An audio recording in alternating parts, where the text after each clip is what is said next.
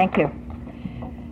My name is Mildred, and I am an alcoholic. Hi, everybody. Hi, Mildred. I am from Toronto. I do not have SARS. I am not a carrier of SARS, as far as I know. Just thought I should get that off the books. And it is my pleasure also to invite you to the big party we're preparing for 2005.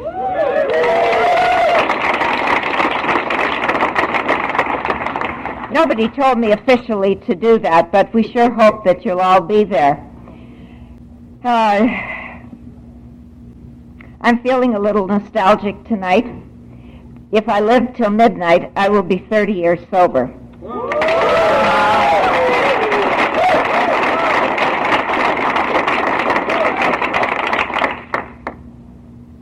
Part of me wants to cry, part of me wants to say glory, part of me wants to just sit and meditate, because it shouldn't have happened. Not the way I was 30 years ago. 30 years ago tonight, I didn't know that I was on the planet.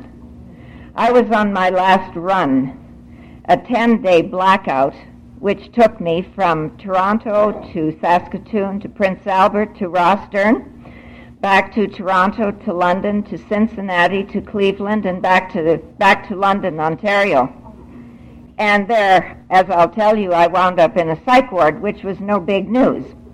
So, first of all, before I get into my story, and I'm not sure how that's going to go tonight, I'd like to thank a couple of people. I'd like to thank the committee. It's always a great honor. You know, people used to explain me. They didn't invite me back. And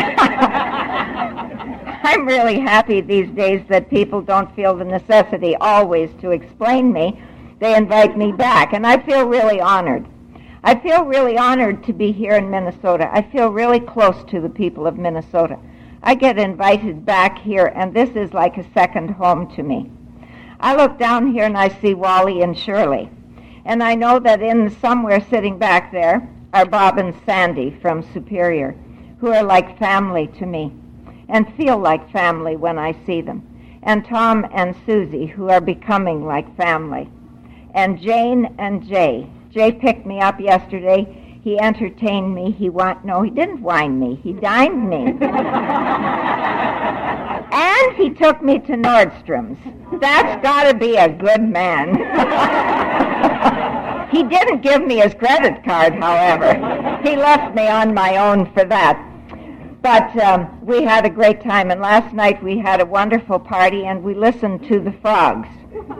It's my belief they sang because they were mating. Bob thinks maybe those were croaking who weren't getting any.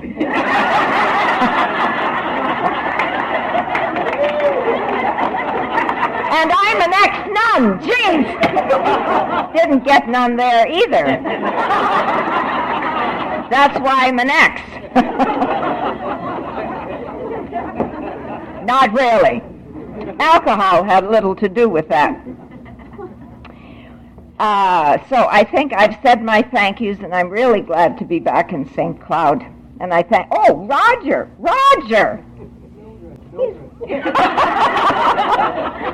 Roger's like a brother to me, so it's wonderful to see you, Roger, even though there is less of you to see.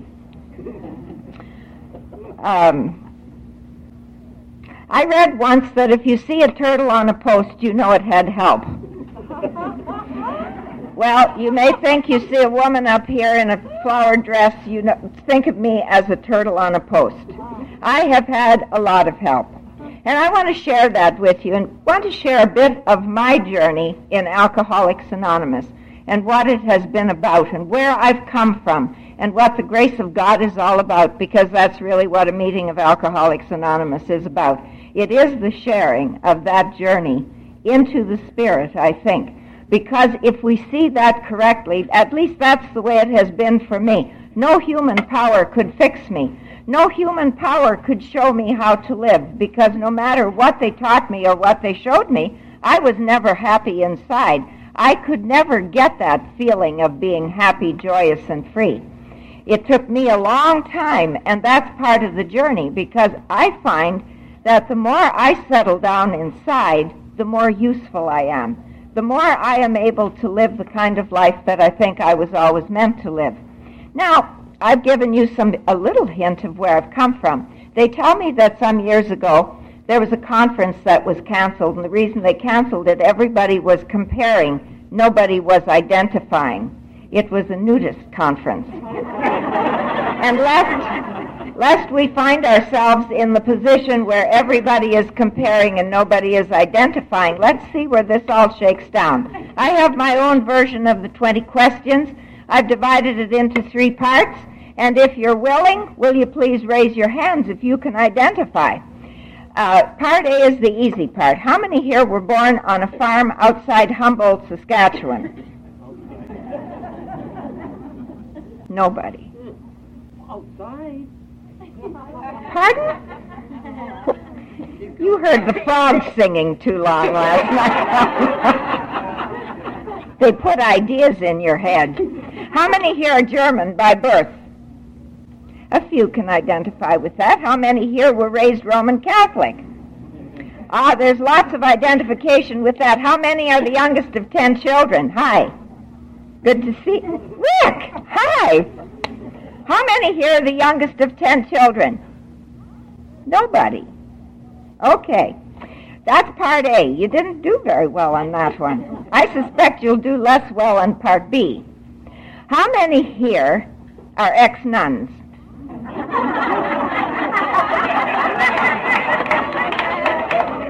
I'm so glad you showed up, Rick. So we had no identification on that. How many here were ever locked up? See, they didn't even wait to find out where. In psych wards, mental institutions, or insane asylums. How many were locked up 32 times? Nobody.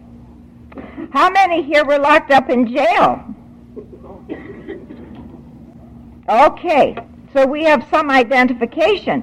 How many here were diagnosed as schizophrenic paranoid, paranoid schizoid, manic depressive manic, manic depressive depressed, having a chronic personality disorder, having an organic personality disorder? 1, all of them. 1, 2, people identifying. Okay. How many here had shock treatments? How many here had 38 shock treatments? That'll put a little light in your life if you need it. I do have a few brain cells left, I must say. How many here were ever tied to the bed?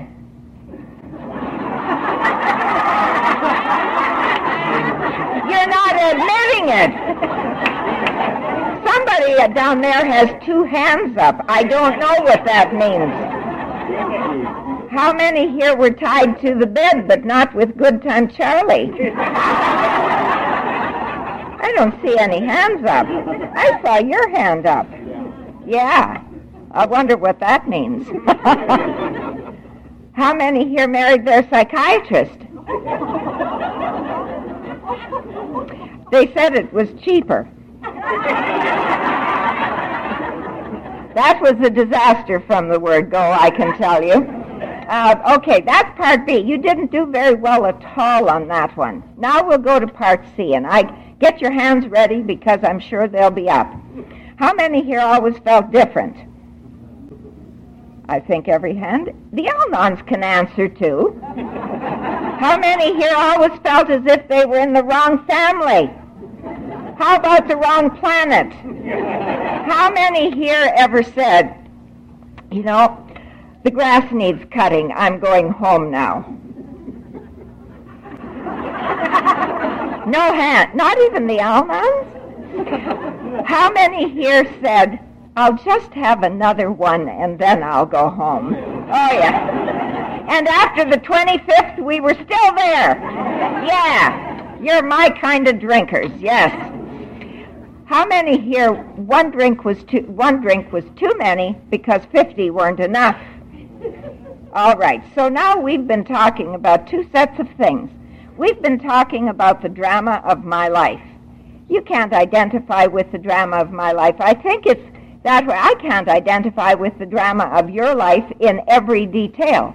We have our own thumbprints, our own fingerprints, and I think we have our own experience. The drama of our life is not the essence of my disease. You know, sometimes I hear people say, well, I can't identify. What are you trying to identify with? If you're trying to identify with my life, I am not useful here. But a lot of people can identify with the essence of my disease. Thank God for Dr. Silkworth, who came to the understanding that there's something wrong in our bodies. So if you put alcohol into my body, something happens to me. I break out in a craving. And then the next thing I have to ask myself, and he observed that, then why do you continue to do that? And the book tells me that. And that's why it says in the chapter to the agnostics, if I can't control the amount I'm drinking, and if I decide I'm going to stop and I can't stay stopped, I may be suffering from a disease which only a spiritual experience will conquer. That when I came in, that certainly seemed the weirdest thing I had ever heard. I didn't need a spiritual experience. I needed a man. I needed money. I needed a house. I needed all kinds of things, and spiritual experience wasn't one of them. So I thought. You see, Dr. Silkworth says we have that allergy which manifests as a craving. Well, then why take booze? If you see that booze is spiraling you downward to a place that you don't want to be, why pick it up? Thank God for the old-timers in AA. And right now I want to say thank God for the old-timers in AA, like Don Bruner. Thank God for the old-timers in AA, and I could name them by the dozens in Toronto, who are dead now but who were there when I came in, and on whose shoulders I have walked and who taught me things. One time I was in Winnipeg. There's a statement in the book that has explained my life and what my recovery has had to be about. Because not drinking does not do a thing for alcoholism.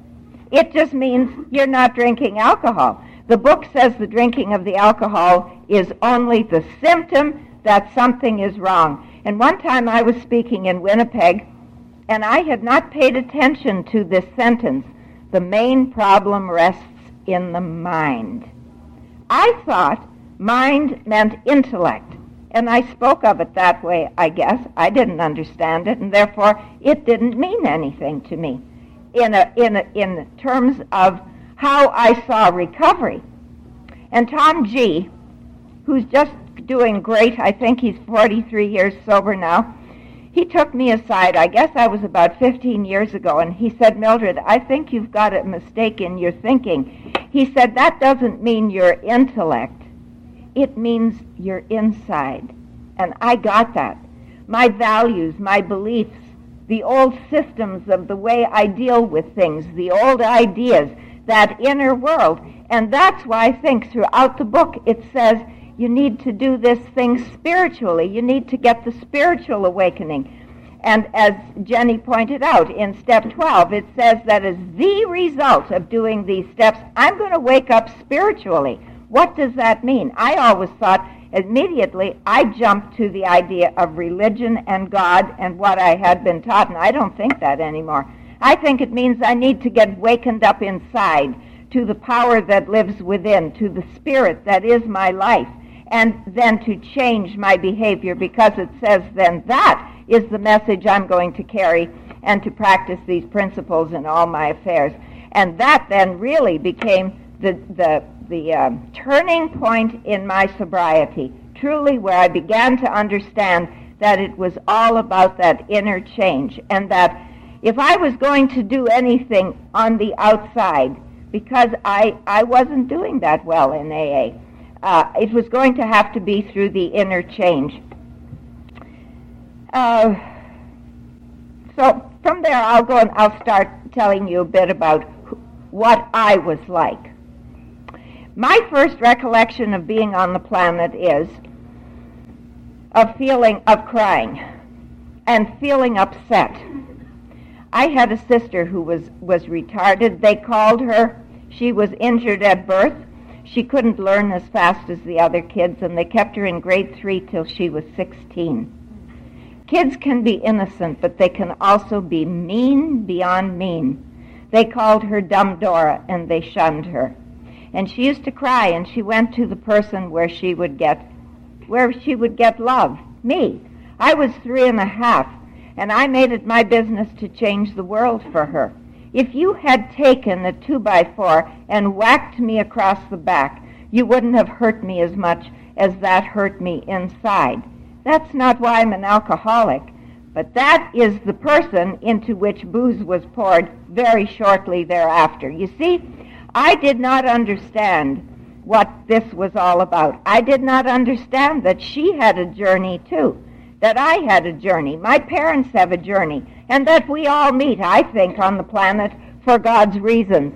I didn't understand that. Clancy says this is a disease of perception. And my perception of my family was that they were cruel and they didn't care. You see, back then, people didn't process their stuff. Now we go on the Jerry Springer show, and we go here, and we go there, and everything is fair game. And in those days, nothing was fair game. Furthermore, my father was originally from Minnesota, and he and my mother had come from the States. They were pioneers in Saskatchewan. And I think about what they had to do. They had to, they were pioneers. They came with 2 oxen and a plow. And that's how they made their life. And I'm sure my father had more to do than kiss us all goodnight and, talk sweet things to us. It just was different. And I don't think we can judge people today based on the way things were. They gave the best that they knew how to give. And I don't think they really understood that this little kid was all wound up in fear and anger and rage and depression. And I came out of that thinking, the world is bad, wrong, and I'm right, and I put up the walls because you weren't going to hurt me again. Now God figures into that scene, because my family certainly weren't responding to my controls. I had gone to church, and I heard that God was love and God was power. I bet you there's not a person in this room who sometime or other has not asked God for something, asked God to change the world, asked God to weave some kind of magic wand, and as Jenny said, change somebody, and the square root of nothing happened, just like the square root of nothing happened with my sister, because that isn't the way the world works. If there's anything I have learned in Alcoholics Anonymous, is to accept the way the world is. Not the way I dream it ought to be, the way I wish it were, but the way it really is. That's part of what my journey here has been. Anyway, I prayed to God, nothing happened, and so I became confused. I don't know, I think you probably have the same kind of sunsets we have in Saskatchewan. Glorious. The sky just explodes with color at night.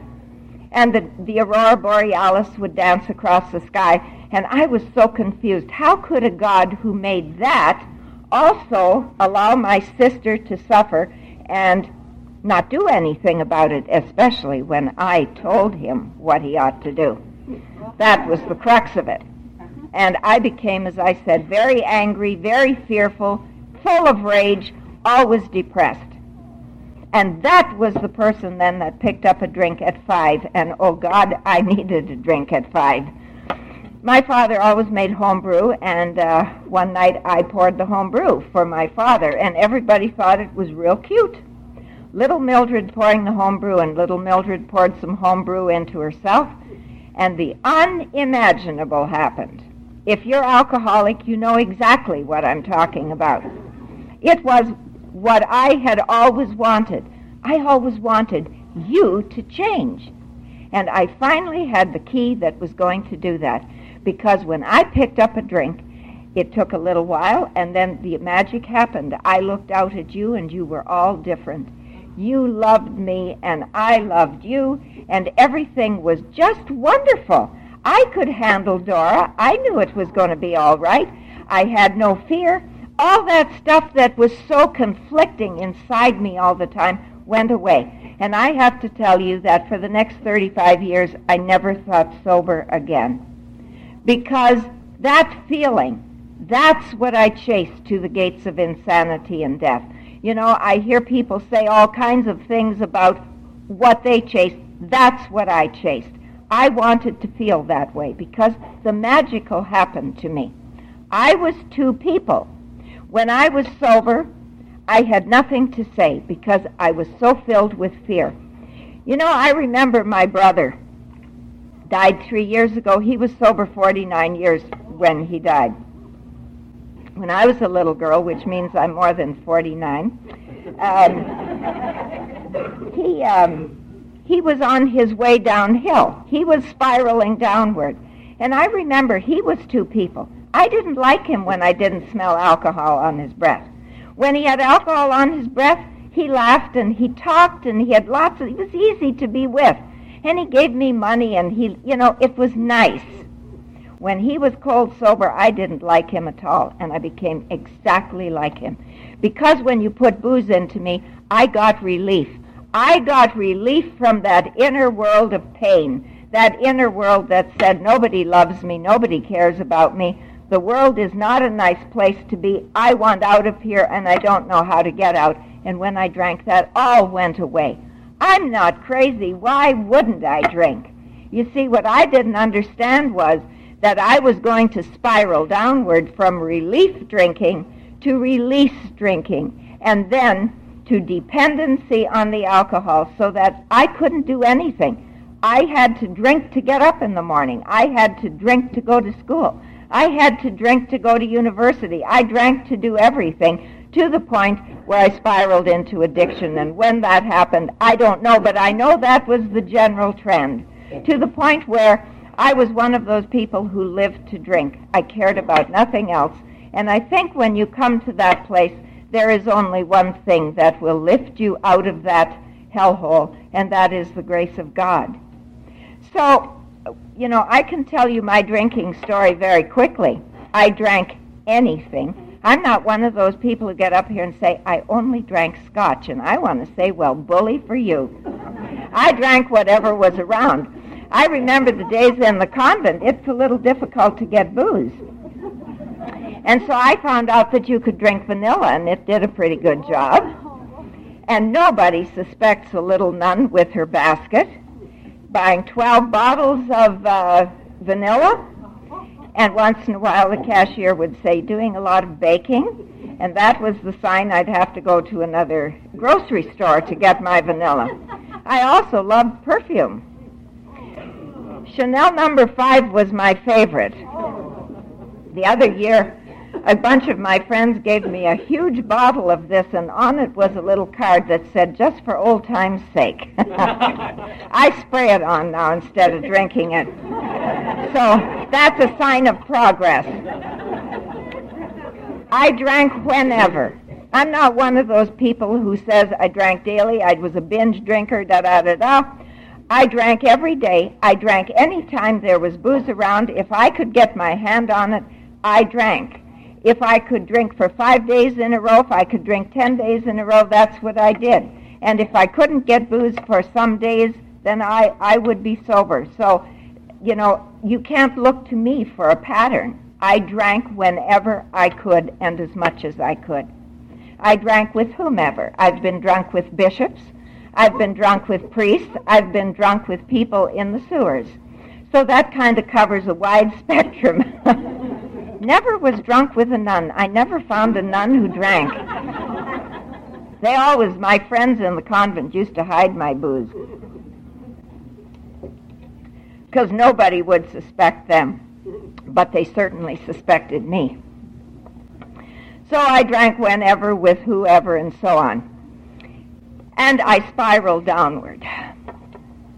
I'll talk a little more about that when I get to coming to Prince Albert and going into Alcoholics Anonymous. When I was 18, I decided that I was going to a convent. If you don't like women, you shouldn't go to a convent. And if you are a dyed-in-the-wool alcoholic, it's my belief that I was an alcoholic waiting for the first drink. Somebody said he was a freeze-dried alcoholic waiting for the liquid to put him into motion. And I think I was a freeze-dried alcoholic just waiting for that first drink. So I went to this convent.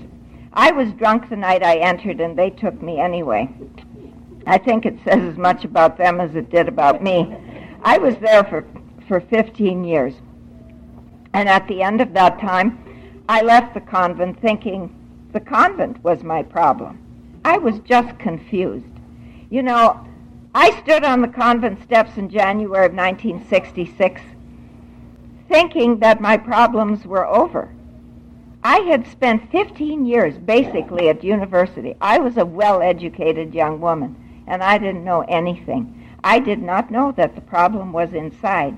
I did not know that I needed a spiritual awakening, and I did not know that I had not had one. I'd been in the convent for 15 years, for heaven's sake. We did 6 hours of spiritual practice every day, but it just interferes a little bit when you're drunk all the time. So the next 10 months, I simply slid down a landslide into the sewers because taking off my habit didn't do it.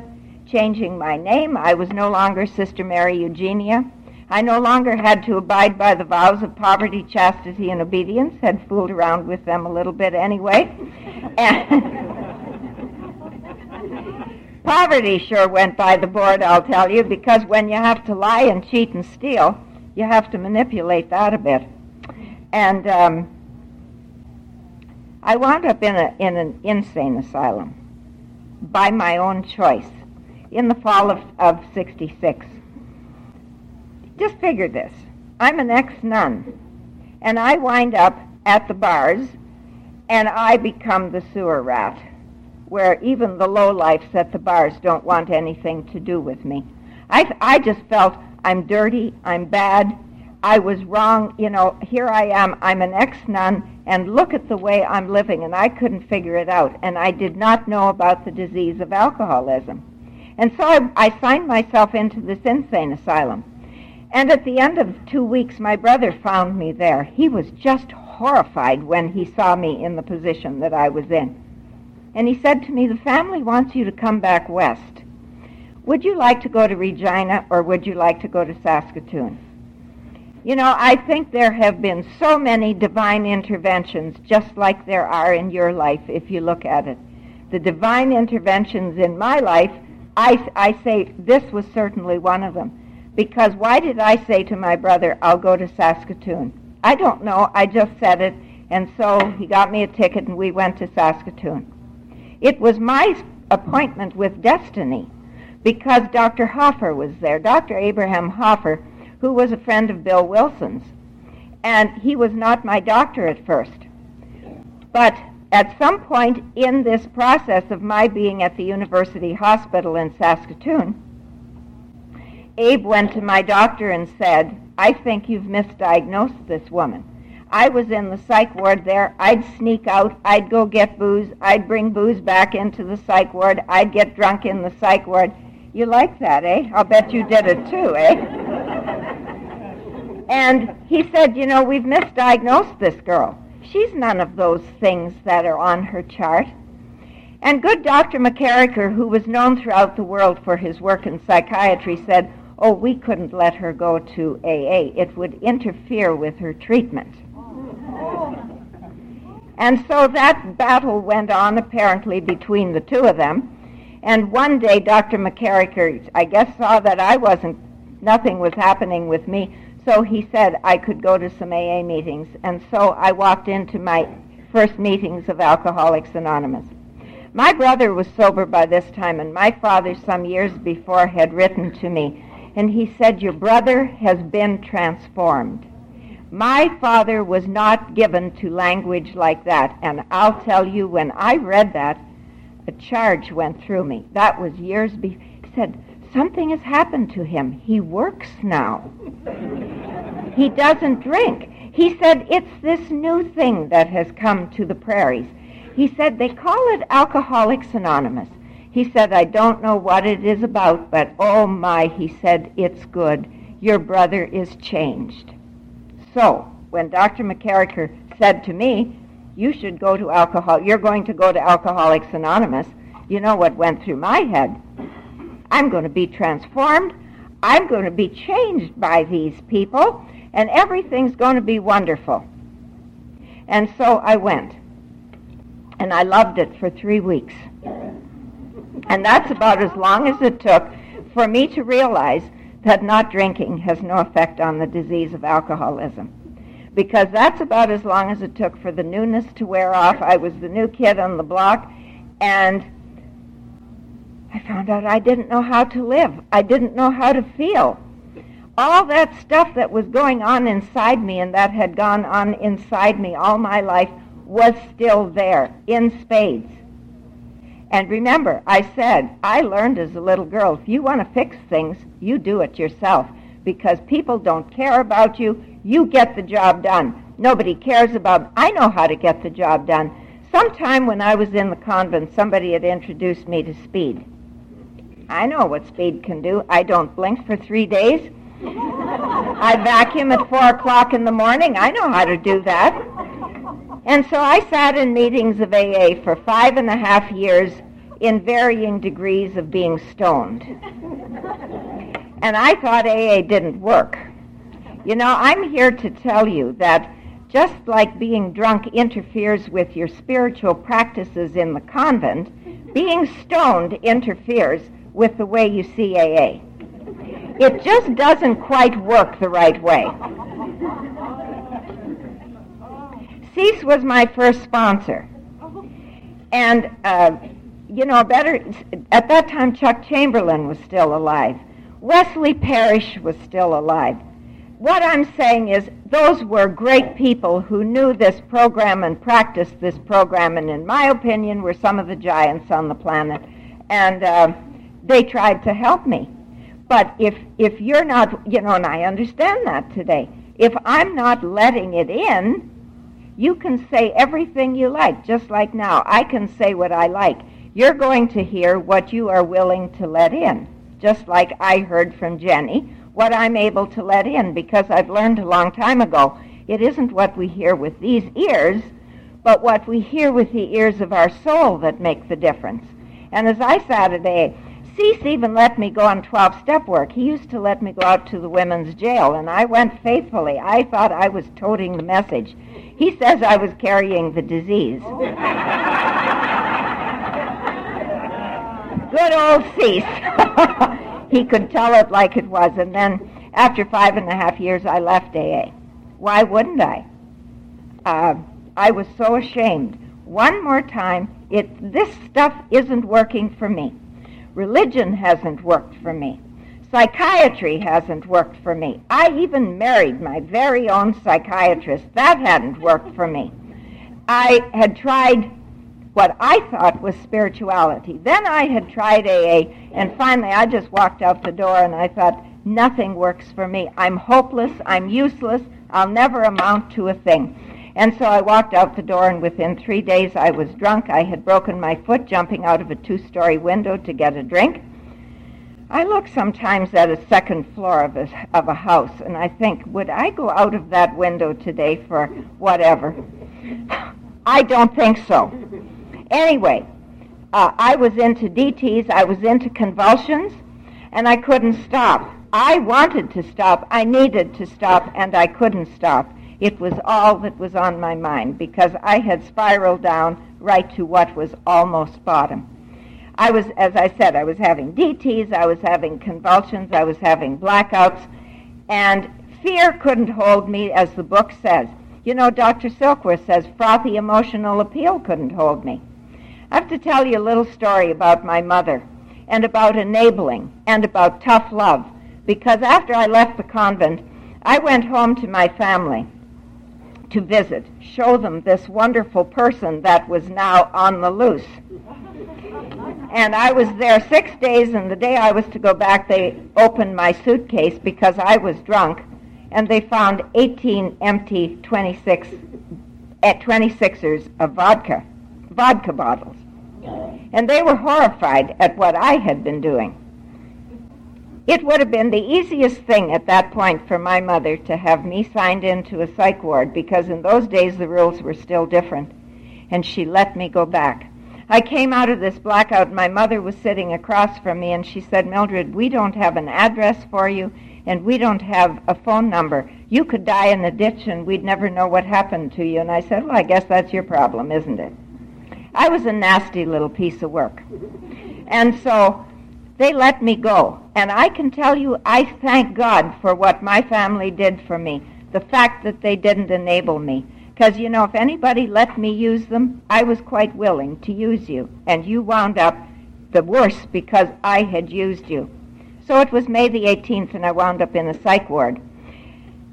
It'll be 30 years tomorrow afternoon that I came to, and there were 2 men sitting at the foot of my bed, and they really were on the bed.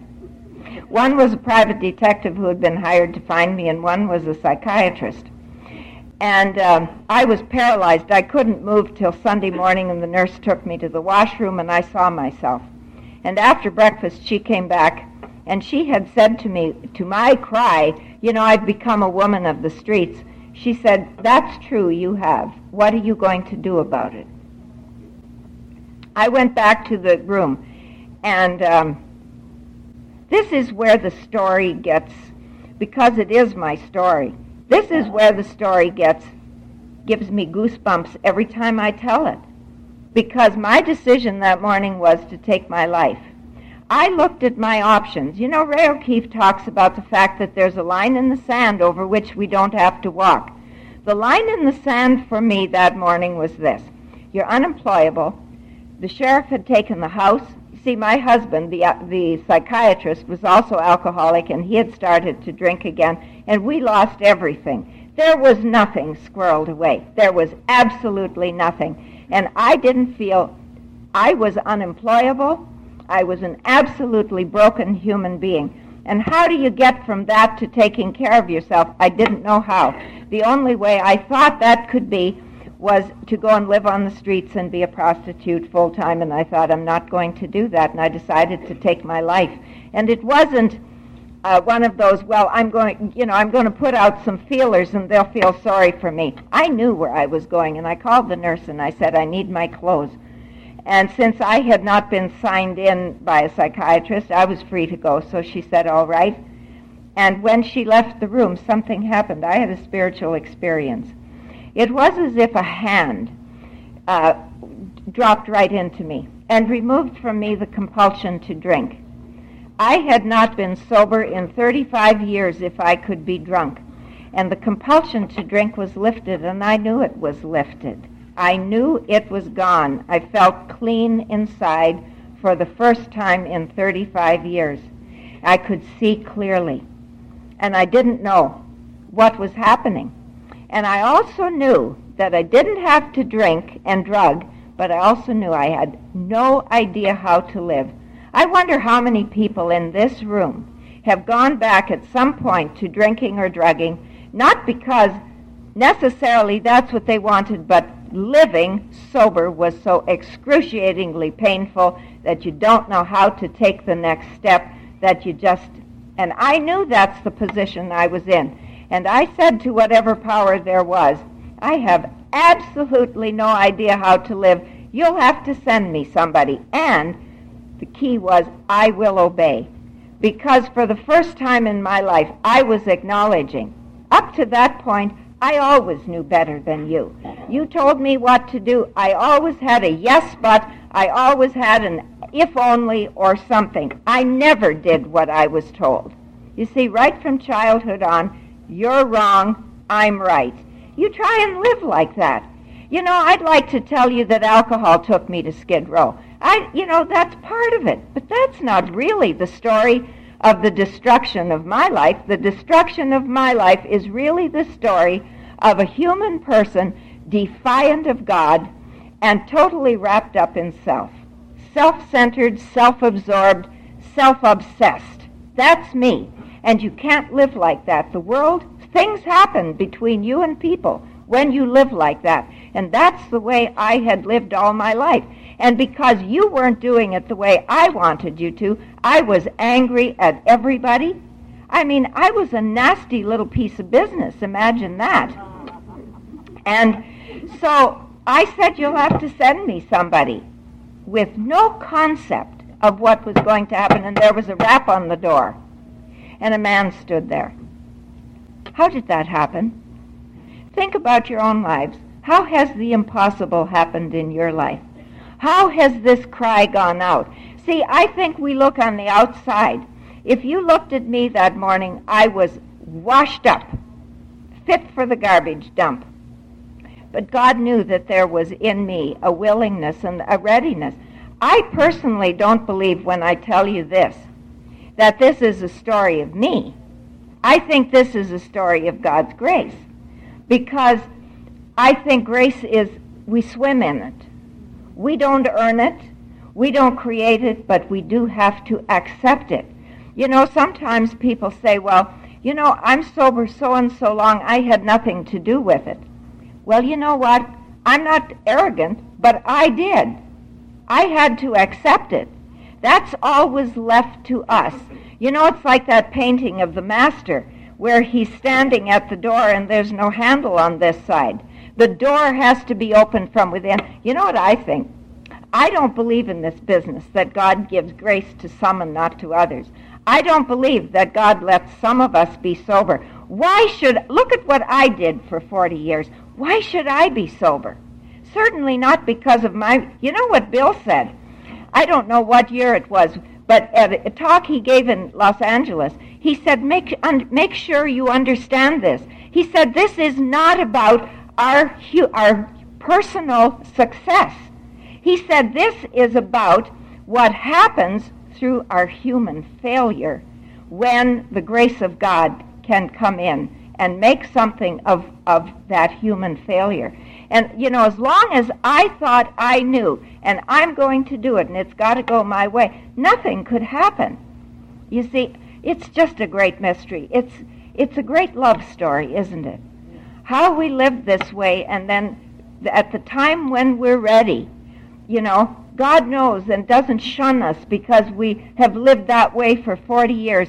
It's just there. It's around us right now. All we have to do is open the door and let it in. And whatever the ache is in your heart tonight, or whatever the problem is in your life, you know, that isn't going to mean that it's all going to go get whisked out of your life and it's all going to have a little pink paint poured over it and it's all going to be better. No, is this, because it's happened again and again and again in my life, as surely as that rap on the door when I said, you'll have to send me somebody.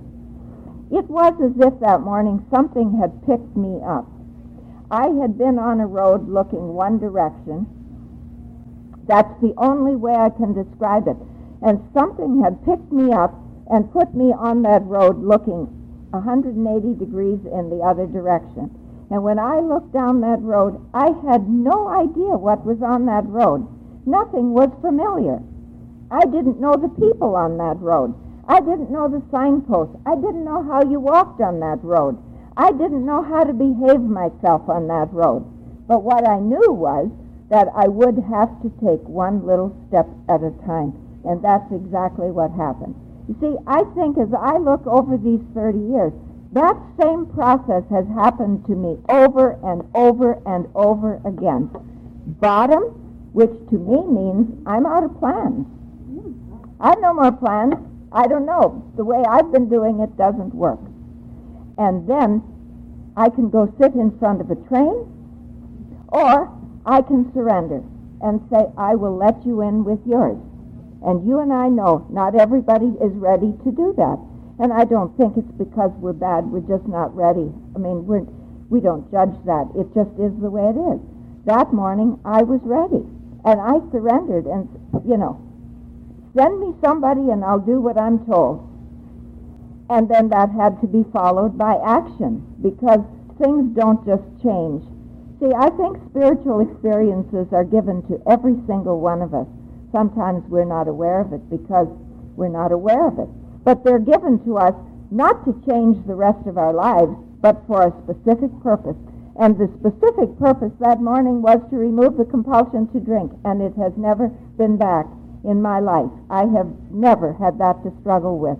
I've had some rough days. You know, sometimes I think everybody should be allowed at least 10 blackouts in sobriety.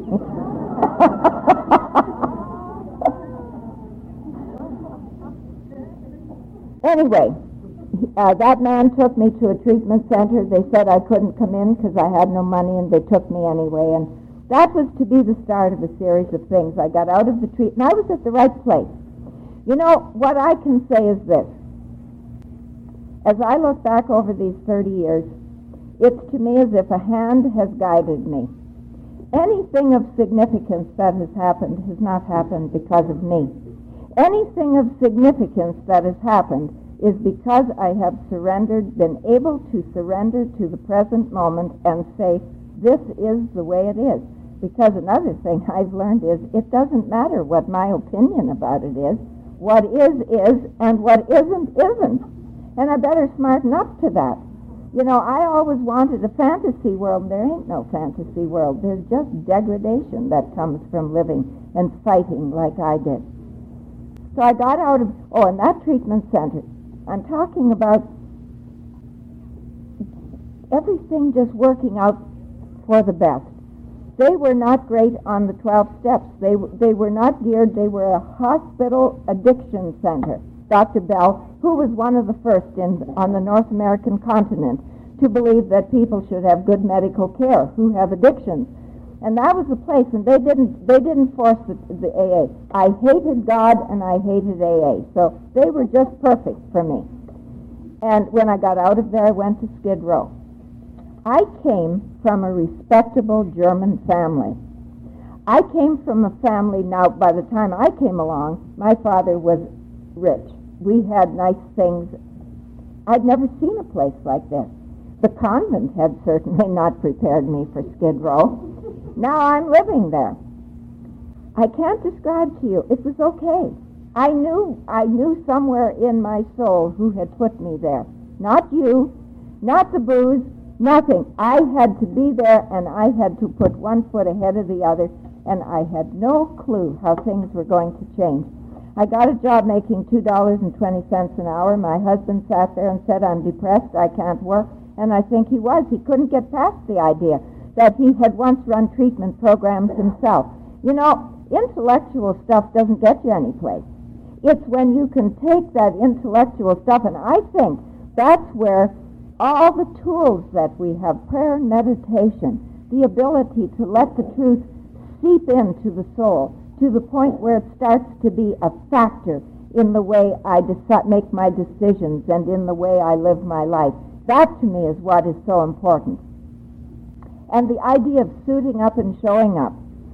And poverty was great for me. It was, I can't describe it except to say I began to learn what a human being is. That I'm not my clothes, I'm not my jewels, I'm not my car, I'm not my house, I'm not my titles, I'm not my education, I'm none of that stuff. Because I had absolutely nothing.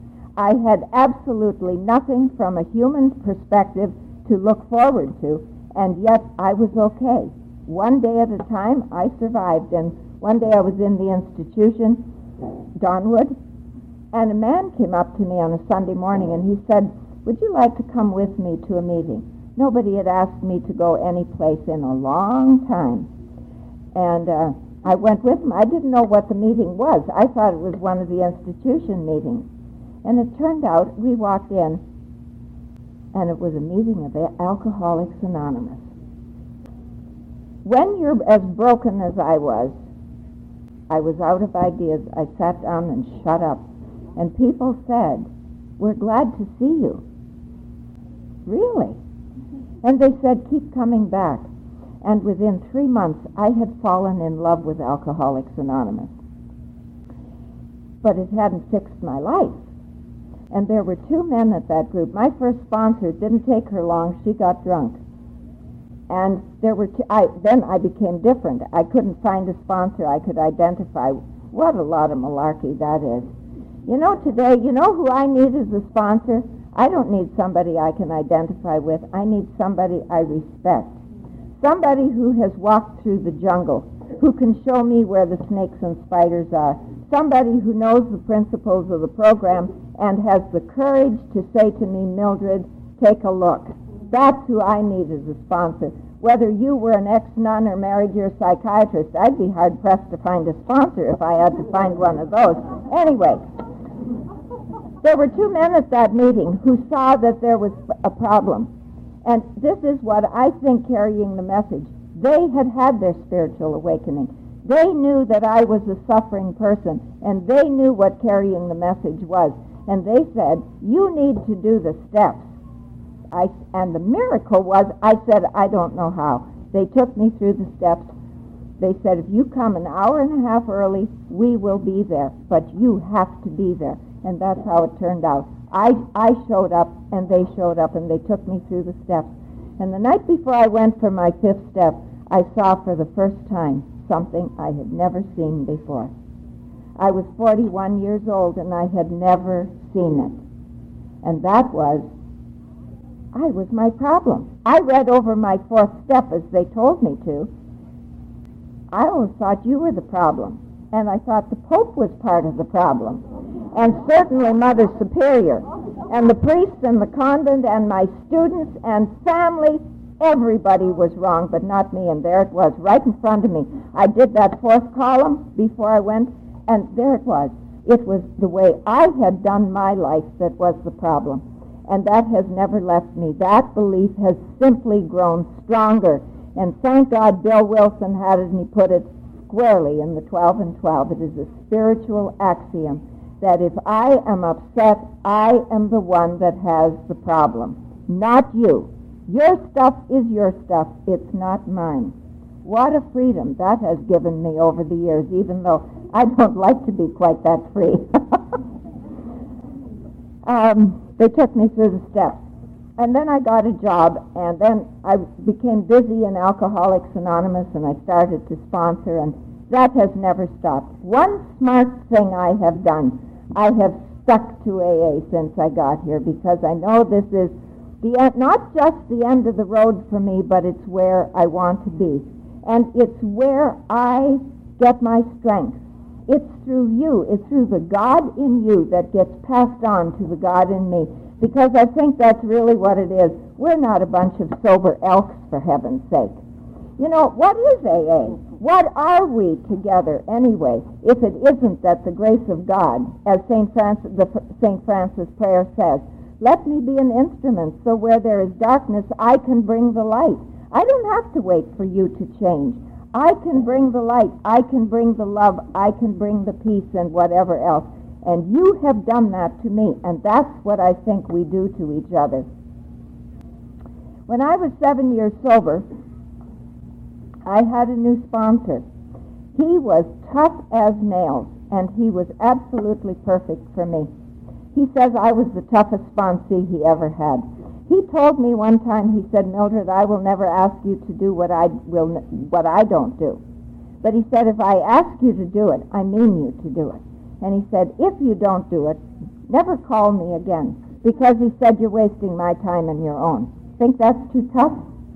It was perfect for me. I listened. First time I ever listened to anybody. And at 7 years sobriety, he took me through the steps again, and I got rid of a lot of the stuff that I had buried. And then another whole area of my life opened up. I had never dealt well with money, and it was a real God shot. I began to buy houses. There was a time in Toronto where you could make a lot of money, and I made a lot of money. And after 10 years of that, I had accumulated a lot of money. And I remember sitting in my custom-designed house on my custom-designed sofa with my red convertible in the driveway crying. Nothing had changed. You see, this disease, the thing I suffer from, you see, I think it says it in the book. Human power can't help me. I can't fix myself, and God could and would if he were sought. And that's what I think it's really all about. I'm a God seeker. And stuff on the outside can't fix what's in here. And that day when I sat there on the sofa, I knew that. I knew that the money had not fixed it. All my life, you see, I envied men, because I thought men have the money, men have power, men buy their way, men, whatever. I wanted to be a man. Should have had a sex change. I could have sung like those frogs.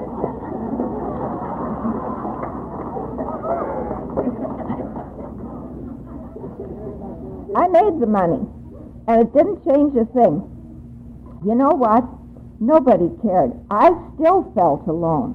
See, because feeling lonely and alone is not about who's out there. It's about the inner stuff. And that hadn't changed. Now you say, how does this happen? That you're 20 years sober and you're 21 years sober and something hasn't changed in here. Because this is a spiritual program. You don't grow your soul. I don't grow your soul, and you don't grow mine. It took me that long to get to the point where I could surrender the next level of stuff. I've talked to enough people around Canada and the United States, and a lot of people tell me the same thing, that one way or another, they've gotten to a crisis, not at 18, not at 10 years, but in more mature sobriety. What did Bill Wilson say? He talks about his dependencies and what did he have to do in mature sobriety? He had to get rid of his dependencies. My dependency was that stuff in here. You know, all that stuff I thought about God, even though I said I didn't believe it, it formed a cloud between me and God as I could understand God, and it had to go. And at 21 years of sobriety, I had another spiritual experience after saying, I'm out of here. Because I didn't know how to do the next piece of this life. And God had to show me, and that's precisely what happened. I had a spiritual experience, and I knew it was going to be okay. What came out of it again, I saw that, in the step 3 where it says, self is the problem. You're not my problem. Self is the problem. My false beliefs, my belief that I can fix it, that I'm in the center of the universe, that you are my little play toys all around, and you should be, all that stuff. 3 weeks, I put one foot ahead of the other. Didn't know where I was going, and one day the phone rang, and it was a Jesuit calling, saying, would you come and give some retreats? That has opened up a whole life for me. You see, anything that I have planned has not contributed, well, it has, but it hasn't taken me in the direction of my soul's growth. But this kind of thing has. And I went and gave my first retreat. And at the end of that first retreat, standing in front of 75 women, another amazing thing happened. The walls, it was as if something inside me absolutely crumbled. I'm not a crier. I'm tough like the men. I'm standing in front of 75 women and I'm bawling. And what I'm saying is, I don't have a friend in the world. Not a friend. Lots of acquaintances, but I won't let anybody in. And that to me was the beginning of an incredible bond with so many people. But it had to be that I could let the walls down. And I don't even think I let the walls down. I think grace took them down when I was ready to live with those walls being taken down. It's like step 6. I don't think it's the character defects. Sure, I want to be rid of those character defects. Do I know how to live without those defenses? That's the thing. What am I going to do in place of that? And it's just like the walls. If I let those walls down, how am I going to live without those walls? Everything had to change. And so I went to a meeting one night, and meeting I didn't want to go to, and it was a meeting I needed to be at.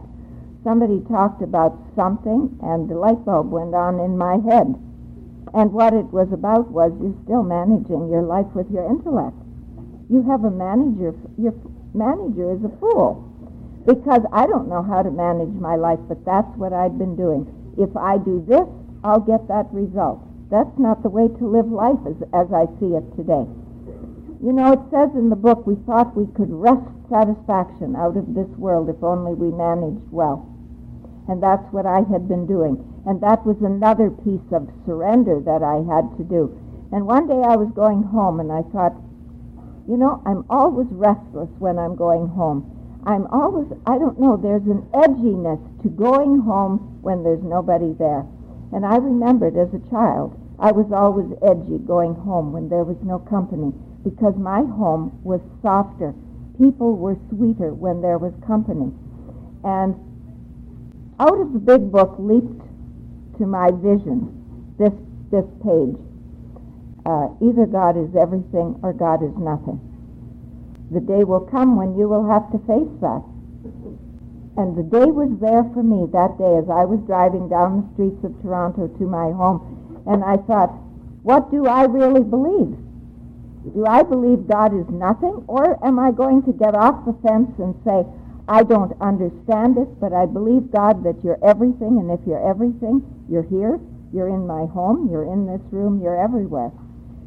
Biggest thing that ever happened to me, because I absolutely saw I couldn't encompass that with my intellect, couldn't even begin to understand it. How do you understand a mountain? How do you understand the ocean? How do you understand the flowers? How do you understand the stars at night? That's why I think we paint pictures and write poetry and write music, because there is no language to say that kind of stuff.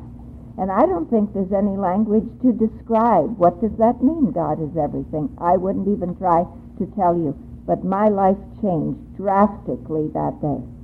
A new level of comfort came to me. And I want to tell you one more story, and then I will shut this down, because it exemplifies to me how Alcoholics Anonymous works. Through this process of giving retreats, I got to do a lot of fifth steps, and people asked me to do big book studies, etc., and I did those.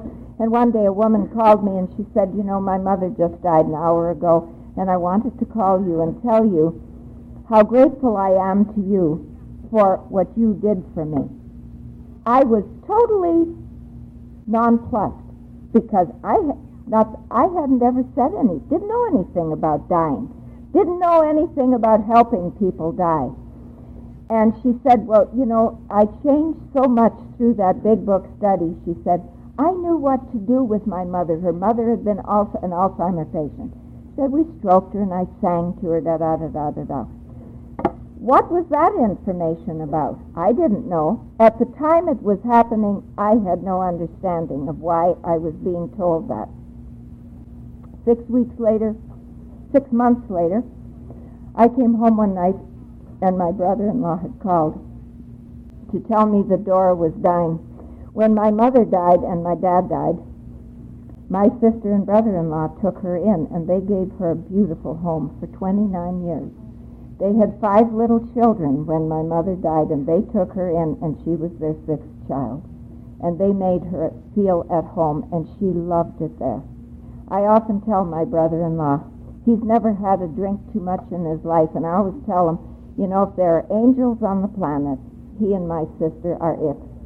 And he says, oh, get away with that, get away with that. We just did what we ought to do. So, is it by coincidence that 2 of my sponsees were there that night? That they packed my suitcase, got me a ticket, and got me on the plane the next day, and coward that I was hoping Dora would be gone when I got there. And when I got there, I got to the threshold of her room, and I still can't believe it.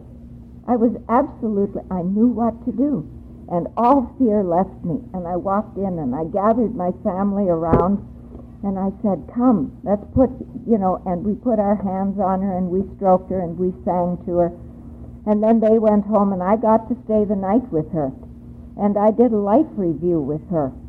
And, I talked to her about, because she was in a coma, and I talked with her about what our childhood had been and how we had cried together, and if she still had any resentment or whatever, she could let that go because she was going to a place of peace. And in the morning, my brothers and sisters came back, and we took off the life of support, and then Dora was dying. And this is all such sacred stuff. My sister-in-law was at the bedside, and I didn't like this sister-in-law. As a matter of fact, I'd been home one time, and my sister was giving a dinner party, and I said, who's coming? And she named the people and named my sister-in-law, and I said, do we have to have her? And my sister said, why? I said, because she's so pretentious. I said, she's always telling us how rich they are, and she's always telling us, what powerful friends they have, etc., etc., etc. And my sister is so gentle, and without a beat, she said, "She only acts that way when you're around."